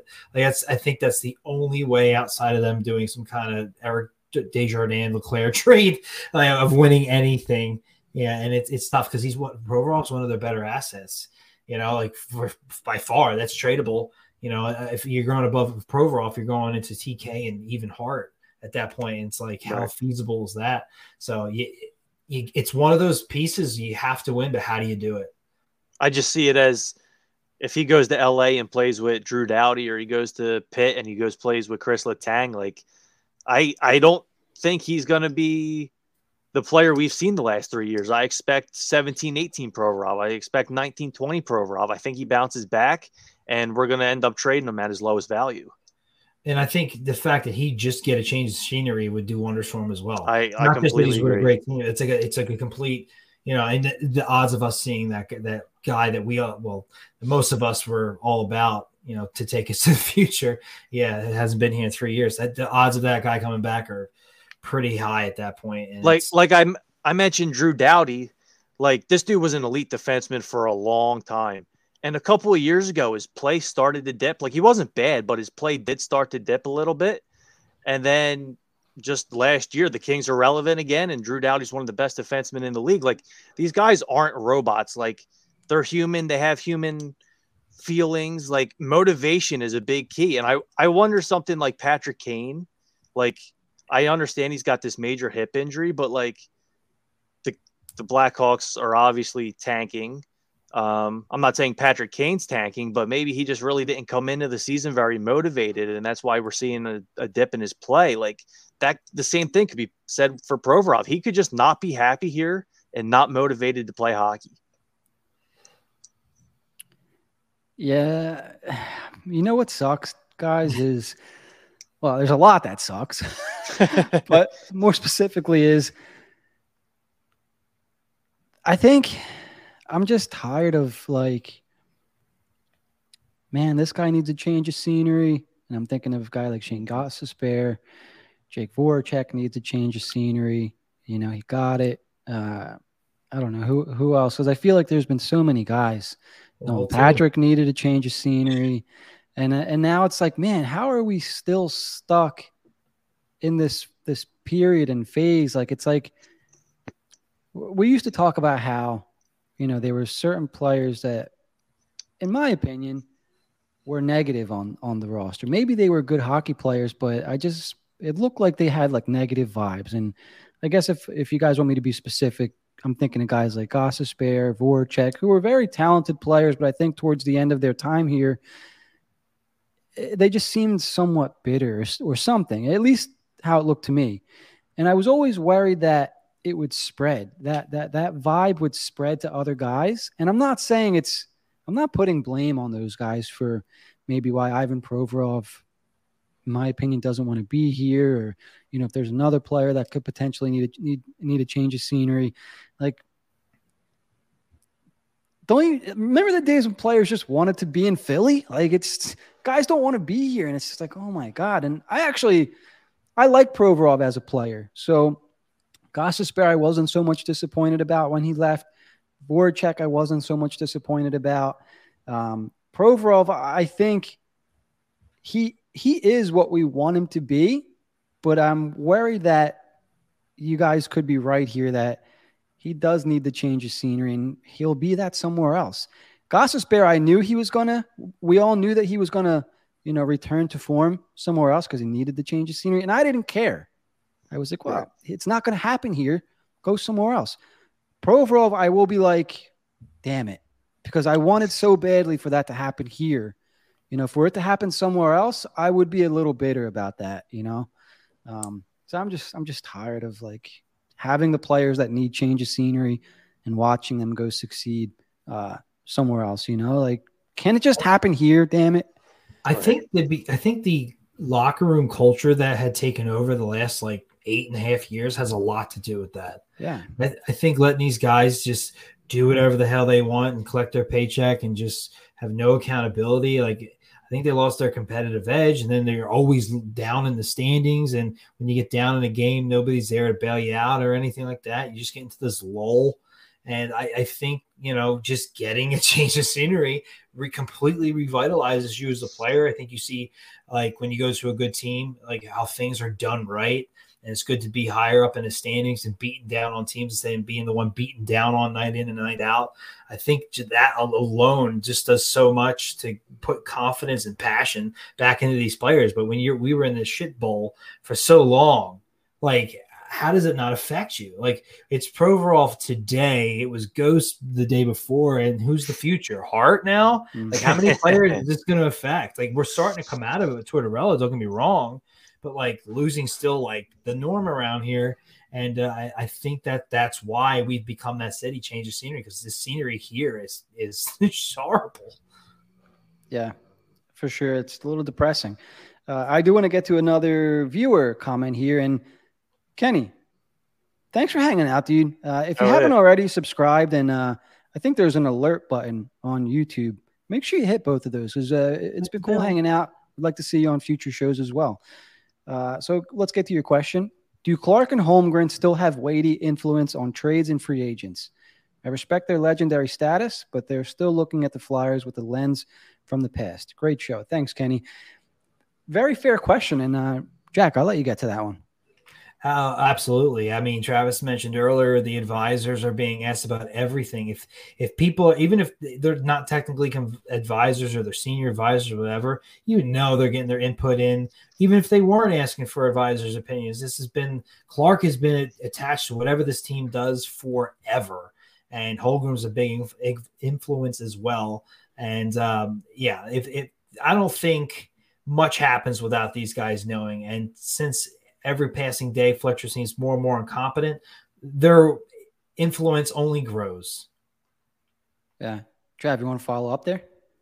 Yeah, everything you said is right. What I heard specifically was that it's not like Homer's going to Chuck and say, hey, go trade for this guy, and Clarkie's saying, hey, go sign this guy. It's more so they're all just meeting and they're like, hey, what do you think about this? Which I guess I understand a little bit, but like, I was told specifically that the Flyers advisors get asked more questions than any front office that the person who told me that has ever been involved in. The guy's been involved in hockey since the 70s, so he's seen it all, done it all. It's really worrisome, and especially because the end kind of ended very poorly for both of them guys. And just the game's played so differently now that it's like, kind of want some younger blood in there.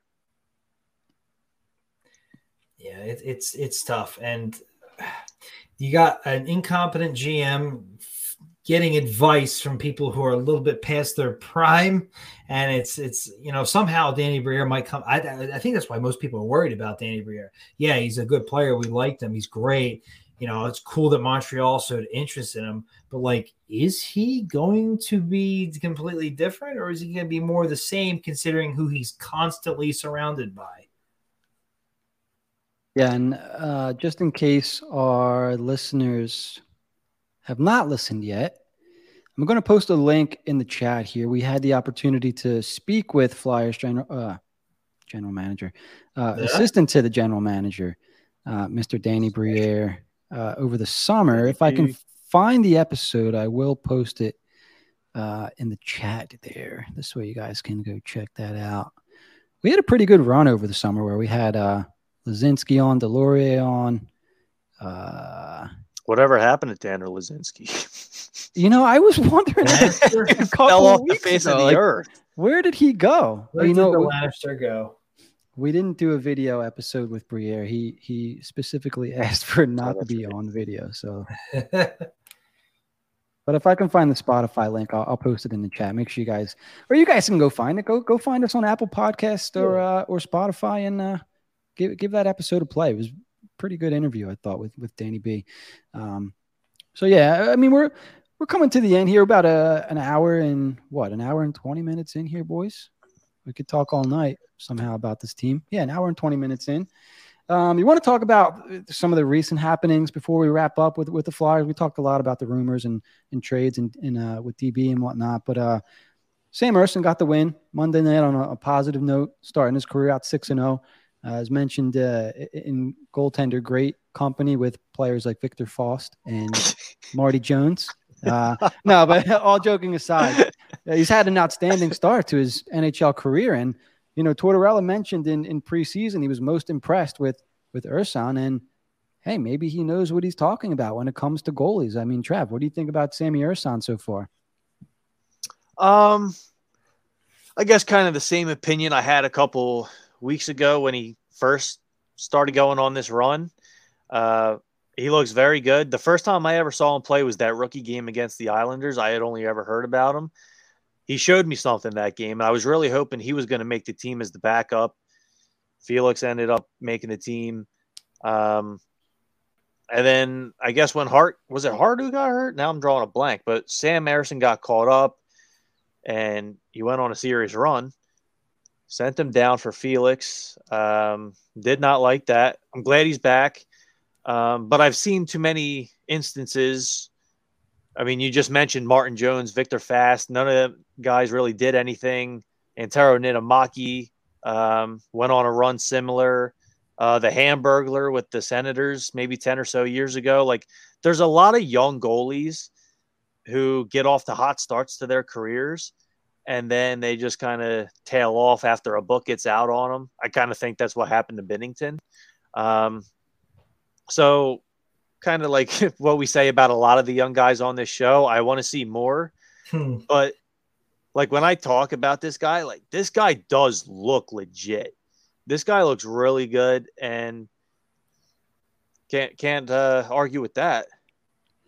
No. Jack, you want to follow up? I just will what I alluded to earlier in the show, where apparently the organization was pretty high on him at a time where we had the Russian kid whose name escapes me, the poor kid over there. Fedotov, thank you. Fedotov, Ustimenko, Sandstrom was, hadn't really played much yet. There were I think there was a few more goalies in there too. And he was a name at the bottom that was way, way, way. And they're like, we like him. And he just, over time, he just rose up that depth chart. And it's like, damn, they must have really seen something in this kid because he lasted through almost everybody but Hart himself at this point, and he's off to one hell of a career. But yeah, consistency is the thing. I don't need another Brian Boucher in my hands here. That's for sure. And interesting that you brought up Sandstrom. Trav, you had a little tidbit on Sandstrom before we started the show. Do you want to share that on the air? So this is from Elliot Friedman. Elliot Friedman reported this morning. He talked about Sanheim being healthy scratched, and he said, quote, quote, Joel Farabee could have gotten that treatment in Edmonton if Travis Konechny wasn't hurt. He talks about how the Flyers are looking for centers. Kevin Hayes is available, and quote, I wouldn't be surprised if Felix Sandstrom is waived to see if anyone gives him a shot. Trade talks have not been fruitful, end quote. So something like we kind of talked about last week or 2 weeks ago. The guy's not a good goalie. Nobody wanted him a couple years ago. He was about to go back to Sweden, and for some reason, Chuck Fletcher brought him back. It's kind of been annoying to me that he's stolen starts from Sam Ersson because I want to get a longer look at this kid because, like I said, he looks legit. But Sandstrom has showed he's not a good goalie. The whole waivers thing, like they kept Ersson in the minors because they were scared someone would pick Sandstrom up. Well, one, I don't think anyone will. Elliot Friedman's reporting no one's willing to trade for him. And two, the guy's just not good. Straight up, he's not good. It's funny. I feel like they were worried about him getting waived, and then a week later, Ersson was back. And it's like, okay, I guess that really kept them up at night. Yeah, so I think he gets waived at this point. This is the writings on the wall here. I think that has John Fletcher's hands all over it. Yeah, who did I say? John Fletcher, a new person. Oh wow! Yes, we have a coach. Yeah, we got a coach for the team. Yeah, Sandstrom's getting me all worked up here. I think that is all on John Tortorella because I had heard, and I guess Jamie Baskow ended up reporting it. He wants Erson to be the backup. He just doesn't want to play Felix anymore. He's seen enough, I think, as the fans, we've all seen enough as well. Tortorella said something like that. I can't remember exactly what interview, but he put Sandstrom down like almost like an afterthought when asked about him. And he said Erson's the backup, and he just looks, no, Sandstrom. I can't remember exactly what he said, but it was something along the lines of he's not good. Like it was I don't even know if it was worse than that, knowing him, but it was just like, yeah, he's just not it. Like, and it was on to Ersan at that point. And it stuck out to me. Like, it's like, yeah, like, geez, that's he's straight to the point. Like, okay. Yeah. So, and I think at the time I thought about them like being worried about him being picked up, but it's like, so this report, I'm not surprised at all. I don't think anybody is, right. Only Fletcher, I guess. I'm totally fine with that answer by Torts, by the way, because I mean, like this is the NHL, right? Like, obviously, as fans, we want certain things to happen, right? Like, we know the Flyers don't have a shot to win the Stanley Cup, maybe even not even make the playoffs. So it would make sense for us to want them to tank. As a coach who gets paid by the team, your goal is to come in and win. So if you have two goalies that are playing very well, those are the ones that you want on your team, and you have a third one that's not playing so good. Give me the two that are playing well. Why is Sandstrom still here? So I kind of appreciate that by Tortorella, because there's a standard. Why are we keeping this guy around if he's not performing? So it's almost refreshing to hear him say that, because this is the NHL. This isn't a place where you figure it out. You need to come in here and be ready to go. And so I appreciate that from Torts there. It's funny, real quick on that. Like, this is exactly why we wanted a coach like Torts here. Now, Sandstrom wasn't the first name that came to mind when I was thinking of players who needed that swift kick in the ass, but it's great that it goes to everybody and not just certain people either. Because I felt previous coaches had definitely singled out players that was kind of baffling to me. So it's like fresh air is a perfect way to put it. Yeah, and you know what? Sandstrom might even be this guy's not part of the long-term future. He's not under contract for years and years. He's not a guy that they're depending on. He's not a guy that you need to be fragile with or cautious with. And this sounds terrible to say, but he's a guy that you can use as an example. Like, this is the standard I'm setting. I can use a guy like Sandstrom, as terrible as that is to say, as an example of, what the standard is. If you can't come in here and be a viable backup goalie option, you're not going to be here. So if someone's going to outperform you, sorry, your spot's lost. That's how it should be, And unfortunately for Felix Sandstrom, he's the guy to be used there. So, yeah, it'll be interesting to see if he's waived. You're right, Trav. That's got Torts written all over it. They sent Ersan down, called Sandstrom back up, and now it looks like they're going to waive Sandstrom because they can't trade him. I don't know who would want him, but maybe Hextall. Maybe trade him for I've heard that. I don't know. 6th, 7th round pick. I've been wondering. Pittsburgh's rumored for a left shot defenseman. I'm wondering if he's interested in Ghost. He's the one who signed him to that deal. Yeah. There you go. Something that came into mind. That would be something. That would be fun. Because it's weird to say. I still don't like Pittsburgh, but, this whole Crosby, Malkin, Letang thing, it's coming to the end here. And I appreciate watching Sidney. I appreciate the way he plays. Now, I still don't like Malkin and Letang. But that would be fun to see a move like that. I hope they don't win the Stanley Cup. But that would be a fun move to see Ghost go to Pittsburgh and do whatever there. But I hope they give up a lot for him. Yeah. Yeah, that's a good one. I hope they get absolutely screwed. Yeah. All right. So we do have one more segment to get to. We kind of already talked about Hayes and where he could be moved at the trade deadline with TB. You guys, we'll make this kind of quick here. Do you think he actually does get moved by the trade deadline, Jack? And would you be happy with retaining $2 million on him for the next however many years? Yeah, I would be thrilled. It depends on the return, but I don't see it happening. Deals, I just can't see teams loading up for a playoff run, taking on these deals of multi-year players. I just feel like they don't it's an off-season trade. It just feels like an off-season trade. Right. Yeah, I'm kind of in the same position. I'm praying Colorado gets a little desperate. DB kind of talked about it. Like Newhook really just hasn't gotten the job done, and everything's just kind of constipated over in the West. I don't know how else to put it, but I could see them doing something like that. That's really about it. Well, I don't know. The Flyers would have to eat money, and then maybe I could see it. That's the only way I see it happening. That Newhook guy, huh? Thank God we didn't trade Giroux for him. I wonder if that's just a case of, they gave him more responsibility, and that team has just been absolutely ravaged by injuries constantly all year. I mean, it just could be. I'm sure he's a good player. He's probably going to have a nice, career, but that team is just out of whack right now. So yeah, this Kevin Hayes thing is interesting because talking to DB, it almost sounded like he was one of the first guys he mentioned. Like I had Hayes' name written down here, but he was like the fourth or fifth guy I was going to ask about because I didn't think that it was, really feasible, but apparently teams are calling up. So, I wonder if it's like the Ellis, Ryan Ellis thing before. Like we heard a lot of at least, a few of us heard a lot at the trade deadline, but it was like framing for the offseason. Maybe it's more of that, Mm-hmm. Could be. All right. So we're about an hour and a half into the episode. We do want to, we have a new segment that we kind of want to do. We haven't really named it yet, but we're keeping track of where former Flyers are and what they're up to these days. I think around other leagues, right, Trav? You kind of have this information.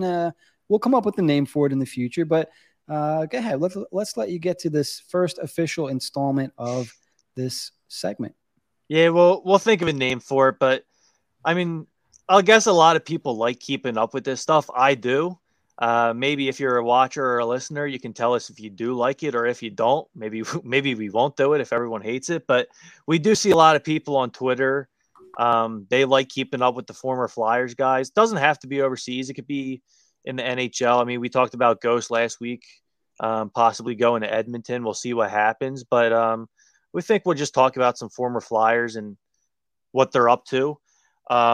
Last week, Andre Meszaros retired. I think that came as a surprise to a lot of people because he last played in the NHL in 2015 with the Buffalo Sabres.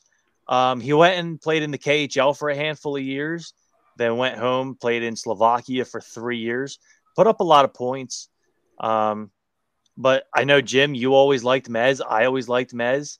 I thought he was a really good player until all the injuries started catching up with him, and then he was in and out of the lineup here. We were actually in a playoff spot, and then we traded him. That doesn't usually happen too much. Traded him to Boston. I think he went to Buffalo, finished his NHL career there. But kind of crazy to think about Andre Meszaros just retired last week. It is crazy. I got his jersey. I love Meszaros. Huge fan. I did too. From another time, man. Another time this team was like into it. His first year in Philly was great. Oh my God, yeah. Yeah, I was such a fan. I had friends who knew who he was from his time in Ottawa, not so much in Tampa, but and he came here. I wasn't sure which Meszaros we're going to get, and man, right off the bat, I really liked him. And yeah, it was a shame. It was the injuries. I think it was one major one. I remember him coming back from. It was like, wow, he is not the same. Mm-hmm. But I always have fond memories because of that first year. It was really good time. Yeah, that first year he was great. He had 32 points, 81 games. I mean, dude, the shot that guy had on the power play, absolute bomb. And then the next season he played 62 games. He got hurt at the end of the regular season. Flyers go out. They trade for Nick Grossman and Pavel Kubina. Meszaros ends up coming back in the playoffs. Didn't do too well. And then the next season only played 11 games, 2 assists. And then after that, I mean, you could just tell he couldn't really keep up anymore. We'll go to another former Flyer. This guy didn't play a whole lot, more so known for his time with the Phantoms. But former third-round pick from the Flyers in 2013, Tyrell Goulbourne. He's been floating around in the minors for the last couple of years. And he ended up retiring in the offseason. But he recently came out of retirement, joined the Ontario Reign, who was the Kings' AHL team, and he scored a goal and got in a fight in his first game. Hey. Tyrell Goulbourne. I remember Definitely didn't like that pick at the time. I'm being honest with you. Felt like a guy you can get in the later rounds. But I remember his first game against the Blues. Pretty sure he had a pretty big hit and directly led to a goal. And then I don't remember seeing much of him after that. I used to watch his fights on YouTube all the time when he was with the Phantoms and when he was with Kelowna in the WHL. I used to watch his fights on YouTube all the time. Man. Third round pick. Yeah, I mean, you could have had Duclair, a couple other guys, but, you just go with the goon, right? Go with the goon. Attaboy Homer. Last one I got for you. Former Flyer Jori Lehtera and former Flyer goalie prospect Nico Hovinen won the championship over in Sweden in the SM Liga. Wow. That was just a couple of days ago. Yep. Imagine being in that friggin' party. Yeah, right? Imagine partying with Jori Lehtera. I mean, come on. I think that's where Gritty came from, Jori Lehtera's cottage. Yeah, good for them. Man. That's pretty cool. That goalie prospect, I don't recall that guy at all. Oh, he was like six. He was like 6'8". Yeah, like I remember that. He was like, I think he was like a 7th round pick or something. I can't remember. I just remember he was really tall. Yeah, I don't know. What was his name again? Nico, Niko, Hovinen, Hovinen, Hovinen. Huh. We should, we should do. We should maybe do some trivia, some listener, cool. some listener trivia for the viewers here. That'd be fun. No, but if anybody would remember that guy's name, I think I have some blank Flyers jerseys up there that I never gave away. I could give some of those out. If somebody would have guessed Nico Hovinen, you absolutely win a Flyers jersey. How did we get him? I want to know if I got the draft right because I haven't heard that name and I can't tell you how long. So what I have here is that he's 6'7" and he's 34 years old. Oh my God. Still irrelevant. That's all they have. Almost older than me. The funny thing is you say whoever would have heard of him. So he's actually one of the best goalies to use in the NHL video games just because of how tall he is. Get out of here. Makes sense. That's how the game works. You just get the tallest goalie. Like everyone used to play with either him or Ben Bishop. Are you serious? Yep. I mean, it makes sense. Nope. I don't know how we got him. I must be thinking of somebody else. He was drafted by the Wild. Tell me Fletcher drafted him. 2006. Probably not. No, 2006. Yeah. 132nd overall. Oh. But while I look this up, hopefully we'll start doing this more often if you guys like it, and hopefully we have some bigger names in the future. You can't get much bigger than Mazzaro's. Come on. All right, you're not wrong. You should have wore the jersey, man. But yeah, I should have. Damn it. Looks like we signed him as a. We signed Mazzaro's to a one-day contract for his time. Just for you, Jen. Here he is. It looks like the Wild never signed him to an entry-level deal after he was drafted. So in 2011, the Flyers signed him to a 2-year entry-level contract. And then he played overseas and then was claimed by the Oilers on waivers. And he went back to Europe the next season, never played in the NHL. Huh. How about that? What a shame. Well, good. Congratulations for him, his championship. Yeah, very. His heart doesn't explode after his night with Jori. That was good. I need to get like an applause here, an applause video clip for after that. That was good. Or noise, or can I just do it? Yeah, we'll try to think of a name, and hopefully some Flyers are in trade rumors next week. Make it a little bit more interesting. But new segment we thought of. I could play my rumors clip next week that I forgot. Oh, he loves that clip. Should I play it before we sign off? Let's do it. Remind everybody. I love rumors. All right. That was it. That's literally all it was. We're coming to the end here, guys. I do want to air one grievance that I have, and it's fantasy hockey grievance. So in our league, Jack, the top 2 teams in our league are 14-4. 4 of their 8 total losses are against me. However, I was on a nice little 5-game heater. I'm back in the playoff race. Right? Like my division's really, really tight. I'm going up against a Servio who's, you know, bottom 5 team. I'm not even sure he pays attention anymore. He's beating me all week long. Sunday night, I go to check the score. I win the week by 1 point. Oh. 1 point I win. And I'm good. I'm like, all right, all I got to do is win one more week, and I'm securely in the playoffs. Tuesday night rolls around, and I'm like, you know what? Let me just go check the score, and before I go to bed, and I go to check the standings, and I have one more loss than I did. I knew that's where you were going with it. There must have been a stat correction, and I lost by 6 points. Wow.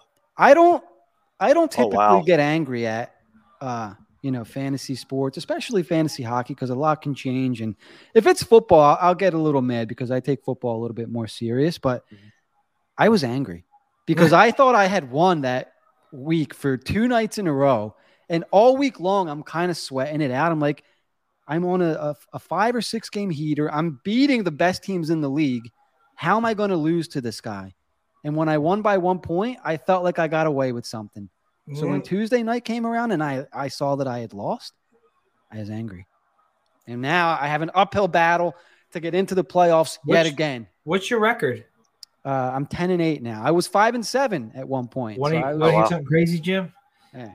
I sold at the trade deadline for the first time since week 1. I am 500. I am 9-9. I am 9-9. I lost Matthews for like 2 weeks. And somehow, some way, and I sold Letang, and I sold Pavelski, and it's somebody else, and I am 9-9, right in the thick of the playoff hunt. I want to be in that. I might even pass you on the way there. I'm 10-8, and I'm in last place in my division, and I'm 6th in my conference. Yeah, your division is ridiculous. Wow. Your division is stupid. But there's that other division that's the guy's going to get in with like a 5-9 record, like something stupid. Yeah. I'm going to miss the playoffs because of that stat correction. That's why I was angry, because I don't think anybody else in my conference is going to lose. I think there's 2 weeks left. That was a massive. I'm going to protest. I think I'm going to find a way to protest. I hope I don't screw things up for you. Nah, just win. Just be. If you're playing Ferrari, if you're playing I might get in if I win. If I get in, I might knock you out. Oh no, you're in the other conference. Oh, that's why I think I have a shot. Yeah, be whoever you play. All right, boys. We're about an hour and 42 minutes into this bad boy. Any final thoughts? I've aired my frustrations. Anything you guys want to put out there before we wrap up? I think stat corrections are bullshit. Play the game where it lies. All right. And once it ends, it ends. Too bad. Totally. Mazzetti, if you're listening, goddamn it, heed that advice. He does not listen to the crowd. He goes to the beat of his own drummer, and that's it. As far as the team is concerned, don't expect much until almost trade deadline final hour, which I think is like 3 p.m. What did we say? March 3rd? What is it again? March 3rd, Friday. I knew it. It's like right here. I think it's close. Oh, my God. I don't know. Well, hopefully we have considerably more to talk about next week. I think some JVR rumors will definitely pick up. However, I think he's still going to be here, but that's okay. Yeah. Trav, any final thoughts? I'm going to go a little bit of a different route. When talking to DB, I liked what he had to say about Cartsy and Richie. I talked to Frank Saravalli and Jason Martinez kind of off the record, see what they thought about them guys. And they both said similar. Well, both guys actually liked Mike Richards, both in the media and off the record, but both had the same things to say about Cartsy on the record. Like, this guy just did not want to talk to you about anything. Jason said he used to talk to Cartsy a little bit off cam, and it was cool, but you couldn't really get much out of him in front of the camera.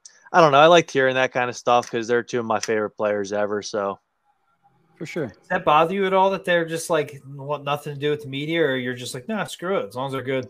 No, I actually always loved that. Like, I kind of sense like the same thing in Nolan Patrick. Like, back when I had hopes for that guy, I was like, man, this guy just wants nothing to do with the media. He just wants to play hockey. He gave me Mike Richards vibes, and didn't really go that way. Yeah, Interesting. I like it too. I feel like if you're going to be like that, you need to be good. Like Yeah. you need to be yeah. established. You can't be like, this new guy and, whatever. You got to kind of put in your time a little bit. And then when you start blowing up, it's like, I don't need to talk to you anymore. I'm good. I will say, like, them guys gave different interviews than Giroux. Like, Giroux was like the worst interview ever. He's just like, It was bad. we got to be better. Like, he would say that 5 times in an interview after every single game. Like, at least Kartsy and Richie would give you a little something. Just sometimes it would be, kind of rude, I guess. I don't know if that's the right word, but I don't know. I guess, like, being like a PK Subban or like a Kevin Hayes during an interview, like, helps grow the game. And I think you need guys like that on your team. But I don't have a problem if you're just wanting nothing to do with the media. I think you need a mix of both. Yeah, for sure. I enjoy it. I like that kind of stuff. Maybe we're just jerks. I don't know. But I just thought they just never had personalities, really. Like, sure they had didn't. personality off the ice. No. Yeah, don't get confused.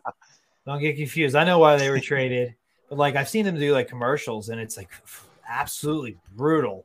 yeah. So I'm like, maybe they just, I don't know, they don't interact well with strangers. I guess I don't know. Yeah, it's possible. Yeah, but hey, but you're right, 100% right. They got to be good. If they're going to be like that, they better be good. For sure.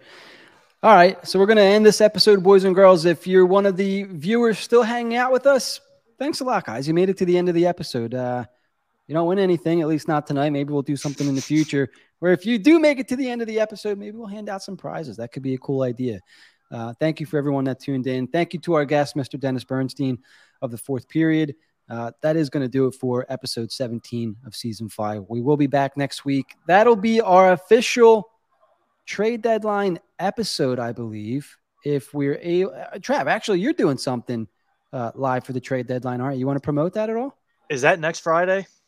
Next Friday? No, actually, you know what? That's going to be 2 weeks. All right. So no, it is next Friday. Yeah, it's a week from Friday.